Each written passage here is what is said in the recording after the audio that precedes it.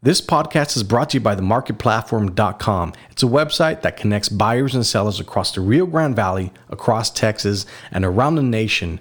I don't know, but it's a very uncertain time, and a lot of people are getting furloughed. A lot of people are losing their jobs. Their hours are being cut, and there's no income coming in. It's a very uncertain time for a lot of people across the Rio Grande Valley, across Texas, and around the nation. So this website was created to be able to generate some income back for the community, to be able to withstand these hardships that are about to come. Visit themarketplatform.com, create an account today, and start selling now.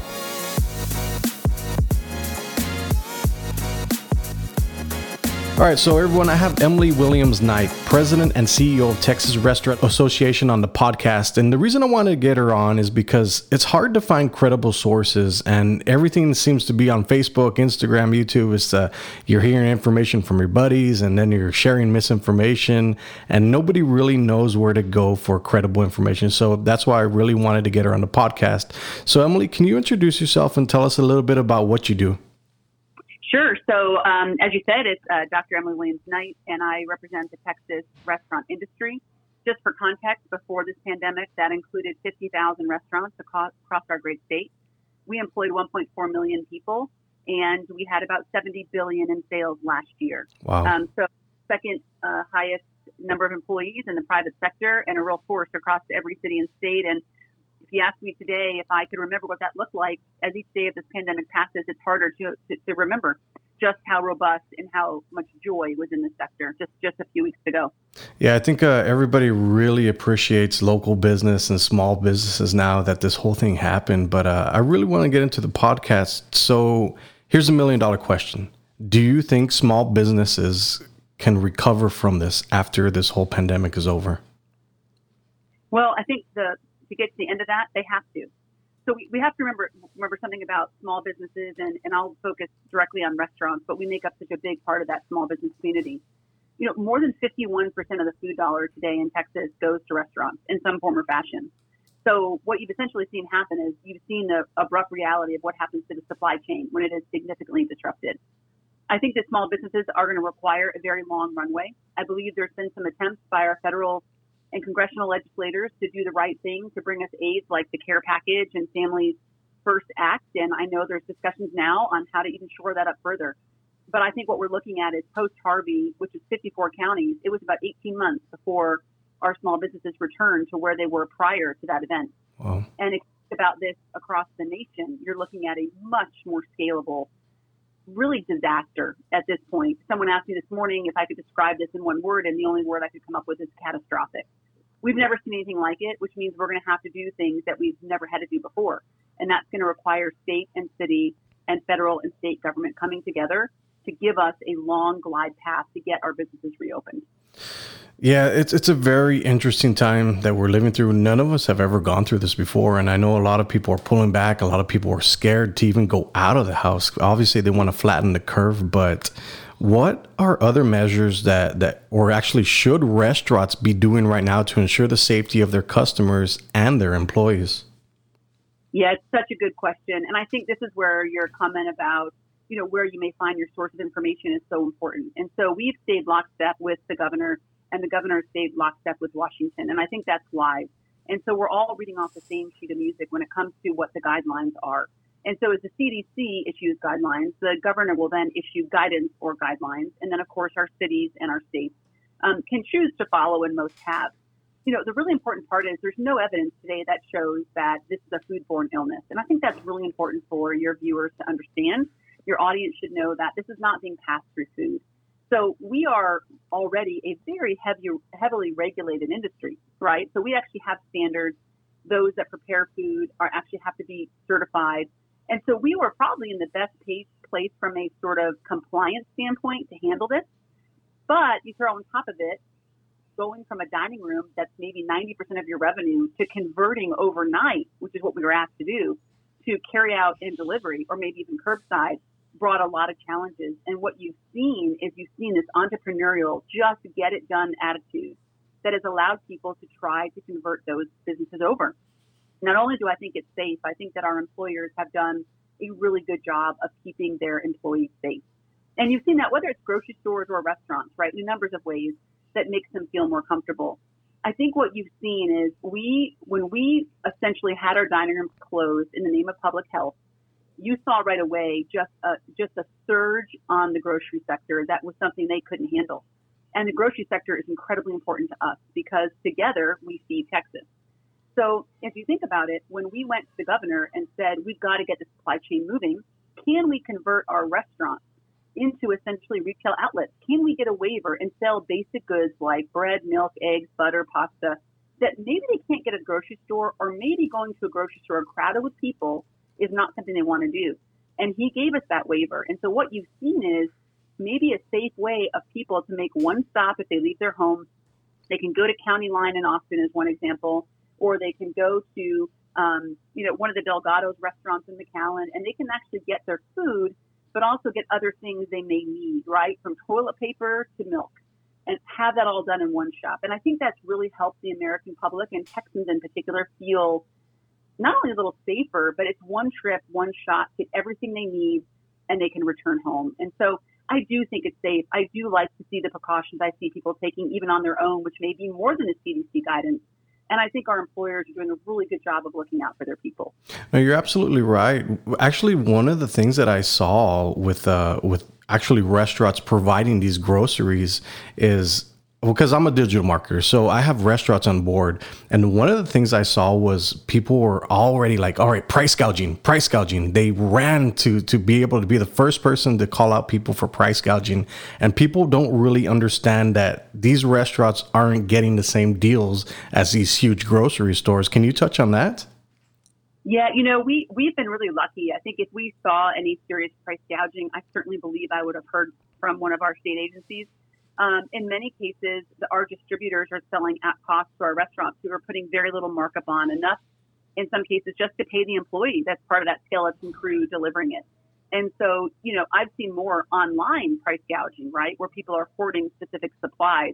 But restaurants in general, I look at a couple of restaurants that have put these sort of, they call them, one-stop box, it's called. And in that box may be your essentials: milk, bread, eggs, butter, pasta, cereal, toilet paper, sanitizer, which is becoming more and more difficult, and it all goes in one box for one price. And you essentially roll up, you pay it online, it's dumped in the back of your car in your trunk, there's no contact, and you drive away. So, I've not seen that kind of price gouging. I've seen individuals hoard product and sell it online at an extreme price, but I haven't seen our restaurants do that. In particular, on the alcohol side. So the other waiver we were able to pass was curbside alcohol. And that has been a massive revenue driver for restaurants trying to stay in business. And you just don't see the kind of markups that you maybe would have seen if it was just common day. And I think most people are behaving and in accordance, being good citizens during this crisis. Absolutely. So with the modern convenience, right, it's either a downfall or a good thing, because what I've seen recently is that all these businesses and restaurants are going curbside, and they had to adapt to getting a bunch of phone calls and online orders. Have you seen people actually just getting fed up with waiting on businesses because they have to navigate this new landscape that they literally had to go through overnight? Have you seen anything that is a potential downfall because of the coronavirus and modern convenience? People want it now.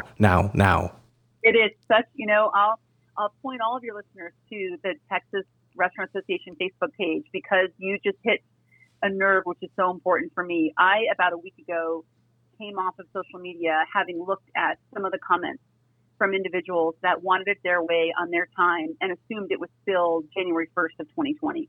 And it was rude, it was offensive, and it didn't have any grace, right? There was no sense that these businesses, and many times most of their employees are gone. They had to adjust their business model overnight. They may only have a phone line or two, and now they're doing delivery and curbside. They may only have the setup to be able to process a certain number of orders at a time. And they're doing that all while essentially trying to save everything they can to make it one more day. So I came home and just wrote from the heart, and it's been shared thousands of times. And it really was the idea that we have to have grace. If you can just imagine, and I don't know, you're in McAllen, right? Yes. Mm-hmm. Okay, so I've been down to McAllen many times, and I love your food scene. And imagine waking up, your 3 favorite restaurants in June are gone, and they're not opening. Where are you going, right? So we're trying to say to people, help us get through the crisis. Imagine if today the business you do, you only had 2 people left and had to deliver more. How would you do it? You'd really expect your customers to have grace. So I encourage everyone who's listening to take a deep breath. It's not going to be like it was 6 weeks ago. You will get your food. It may not be perfect, but this is not the time to complain and go on social media that you didn't get your ketchup. I think you're absolutely right. Having a little bit of compassion for what the business owners are going through right now, it goes a really long way. But what other tips can you share with businesses, small businesses, to help them navigate this uncertain time? Yeah, I think there's, and I'm so glad you asked. I think there's a couple of, most important, be very careful of who you use as a resource. So whenever there's a crisis, there's opportunists, and you have a lot of people that are going into restaurants or reaching out to restaurants offering, I quote, free advice or free services, or I'm here to help you. And at the end of the day, you really want to be looking at either your federal partners, your state partners, your nonprofits, or your trade associations. So, we cover Texas, but there's one of us in every state, and I've got a team of 30 spread out to make sure that our restaurants get the needed support and, most importantly, information. So I would say, one, always consider the source. Like this podcast, for example, and you having this audience, you're a trusted person for them. Same thing for us, is we want to have that one-to-one relationship with every member. So I think, first of all, look at the guidance. Second, look at the support that has come down and thoughtfully evaluate if it's right for you. So whether it be the CARES Act and the PPP loan, or the economic injury disaster loan, or the tax credits, are any of those feasible? Will any of those bring you the support you need in the short term? Governor Abbott announced today another $50 million from Goldman Sachs in the form of more PPP funding. There is funding coming down, but I really encourage restaurant owners, as painful as it is and as confusing as it is to have a conversation with their accountants where they sit today, where they want to be in 6 months, and go sit with their lender and have the conversation of what loan or financial aid vehicle might be best for them. So that's 2. 3, every night they need to be logging in some form or fashion what's working and what's not. I think that through this crisis, what we can't lose are all the lessons of how our business model will need to change going forward. We have never been given this opportunity across the entire nation, for our restaurant industry was put on pause. We're the nation's largest employer. We have massive scale and reach, and we've grown so fast and so big. And what was just given to us is a nightmare. But we can turn into this is something that takes us into a future that might look different. It's different, but it doesn't mean it's not better or even the same if we don't want to be optimistic today. So I really encourage our owners and operators right now to think about what are the things they're learning in this crisis that's going to make them more efficient. And then I'd ask them all at some point as they start to reopen, what are they going to do different? I was on a media interview, I think yesterday, or gosh, it must have been Friday. The days all blend together now. But I said, you almost have to step back and look at food on one side of the piece of paper and the consumer on the other. And what's that experience going to look like, right? Where does that experience begin and end? Does it begin at the farm where our consumers have a better relationship with food? Does it begin when it's just dropped off at their front door? What about the model didn't allow us to be incredibly flexible? And how can we ensure that going forward, we either have a flexible model or our role in this equation is maybe more than 51% of the food spend, maybe it's 70%. And so I think we can't lose sight of the lessons we're learning and the role of technology. And I think you're going to see technology come much faster into our sector. We've adopted it, but where a lot of people have had trouble turning the corner is they didn't have the technology or the system to adapt to a digital world, which was a world that was not connected with people sitting inside their restaurant. Absolutely. You have some really good insight right there. So let me get your opinion on this. All right. So we're going through a pandemic. What happens if we go through a pandemic and a recession at the same time? What does that look like for these small business restaurants? Yeah, I think, it's hard to say. And I wish I knew. If you read, one paper, it's we're going into a deep recession, maybe a depression with bread lines, and you read another paper and we may come out of this strong. I'm certainly not an economist, but I know a couple of things. I know that we need to continue to champion, which is what the Restaurant Association is doing, our federal congressional delegation to make the changes to the Paycheck Protection Program that are needed. in order to recover. And let's say economically, consumers do come in late to spend, right? So if you think about a restaurant, maybe that's a Popeyes or a McDonald's, certainly they've been impacted because their sit-down areas closed, but their drive-through is humming, right? And people can afford, in some cases, to feed a family with a couple of children more than they could going into a high-end steakhouse.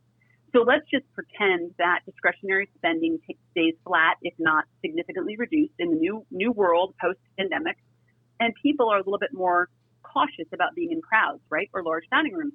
So what is that going to look like? I think that what we're advocating for and some of the changes we want is we want the federal government the opportunity for financial assistance to actually extend out through the end of the year. We know it's going to take us a long runway to get back up and running. So my first advice would be to be thoughtful about how you're going to reopen. We're really lucky. We've got two really thought leaders and restaurant leaders from Texas on the governor and lieutenant governor's economic reentry. I call it a task force. I have then assembled a group of 10 across the sector that are working with me to serve ideas up to them, right? To make sure that when we get to the point of reopening, things like grants to small businesses, delays in sales tax remittance, deferring of property taxes, suspending other taxes on alcohol, prohibiting landlords from, all those kind of things that are going to help us get started. And then what I would really recommend is that these small business owners are very careful about how quickly they reopen. And I think that's going to help us because I think it's going to take a while for demand to catch up. It's going to be very hard, but I can say living in Texas, I'm thankful because we have a governor and elected officials that are pro-business and they want small business. And we employ more than half of the people in the state in small business. So they want us to be successful. Restaurants alone, we provide the second highest amount of tax dollars for business. You need us open and you need us operating. So whether or not we go into a deep recession or even what accounts for a recession, I think that what we can do is be thoughtful about how we open, that we can still stay in lockstep on the health guidelines. And I think that's critical because the worst thing we could do is be tired of sitting at home and we throw the doors open and everyone comes in and in 6 months we're right back where we started. Absolutely. And that happens. I think that's the key is balancing the need. And that's why extending out the financial benefit from either the state or federal government is critical. Yes, we need it now, but we're going to need more when the doors reopen. And so that's really my advice is to be thoughtful and then also don't just open as if it was January 1st. Really think about what's changed. Look at your associations. Look at what they're telling you about what's changing in consumer behavior, what may be changing financially, and take advantage of those things as you sort of reshape your go-forward plan.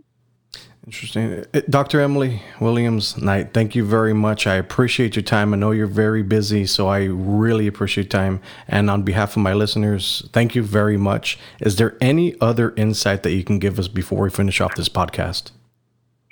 I would just say tonight, go get some takeout, get some curbside, get delivery directly from the restaurant, but support your restaurants. If you really think about it, if you think about where you went for a wedding or anniversary or a T-ball or a softball celebration or when things didn't go well, we were always there for you and we need you now because in 3 or 4 weeks or 2 or 3 months, it's going to be too late. So support restaurants. Restaurants take care of your consumers. They want to be with you. And all of you hang in there. And if we can ever help you, please come directly to us via Facebook or our txrestaurant.org website, and we are happy to engage with you. And of course, we love the Valley, and I love McAllen myself. I've been there for the first time, actually, in the last year, 3 times. And so, we need you, and we need you strong. So we're here for you, and we're going to get you through this. Doctor, I appreciate your time. Thank you very much. Thank you. Take care. We'll talk to you soon. This podcast is brought to you by themarketplatform.com. It's a website that connects buyers and sellers across the Rio Grande Valley, across Texas, and around the nation. I don't know, but it's a very uncertain time, and a lot of people are getting furloughed. A lot of people are losing their jobs. Their hours are being cut, and there's no income coming in. It's a very uncertain time for a lot of people across the Rio Grande Valley, across Texas, and around the nation. So this website was created to be able to generate some income back for the community, to be able to withstand these hardships that are about to come. Visit themarketplatform.com, create an account today, and start selling now.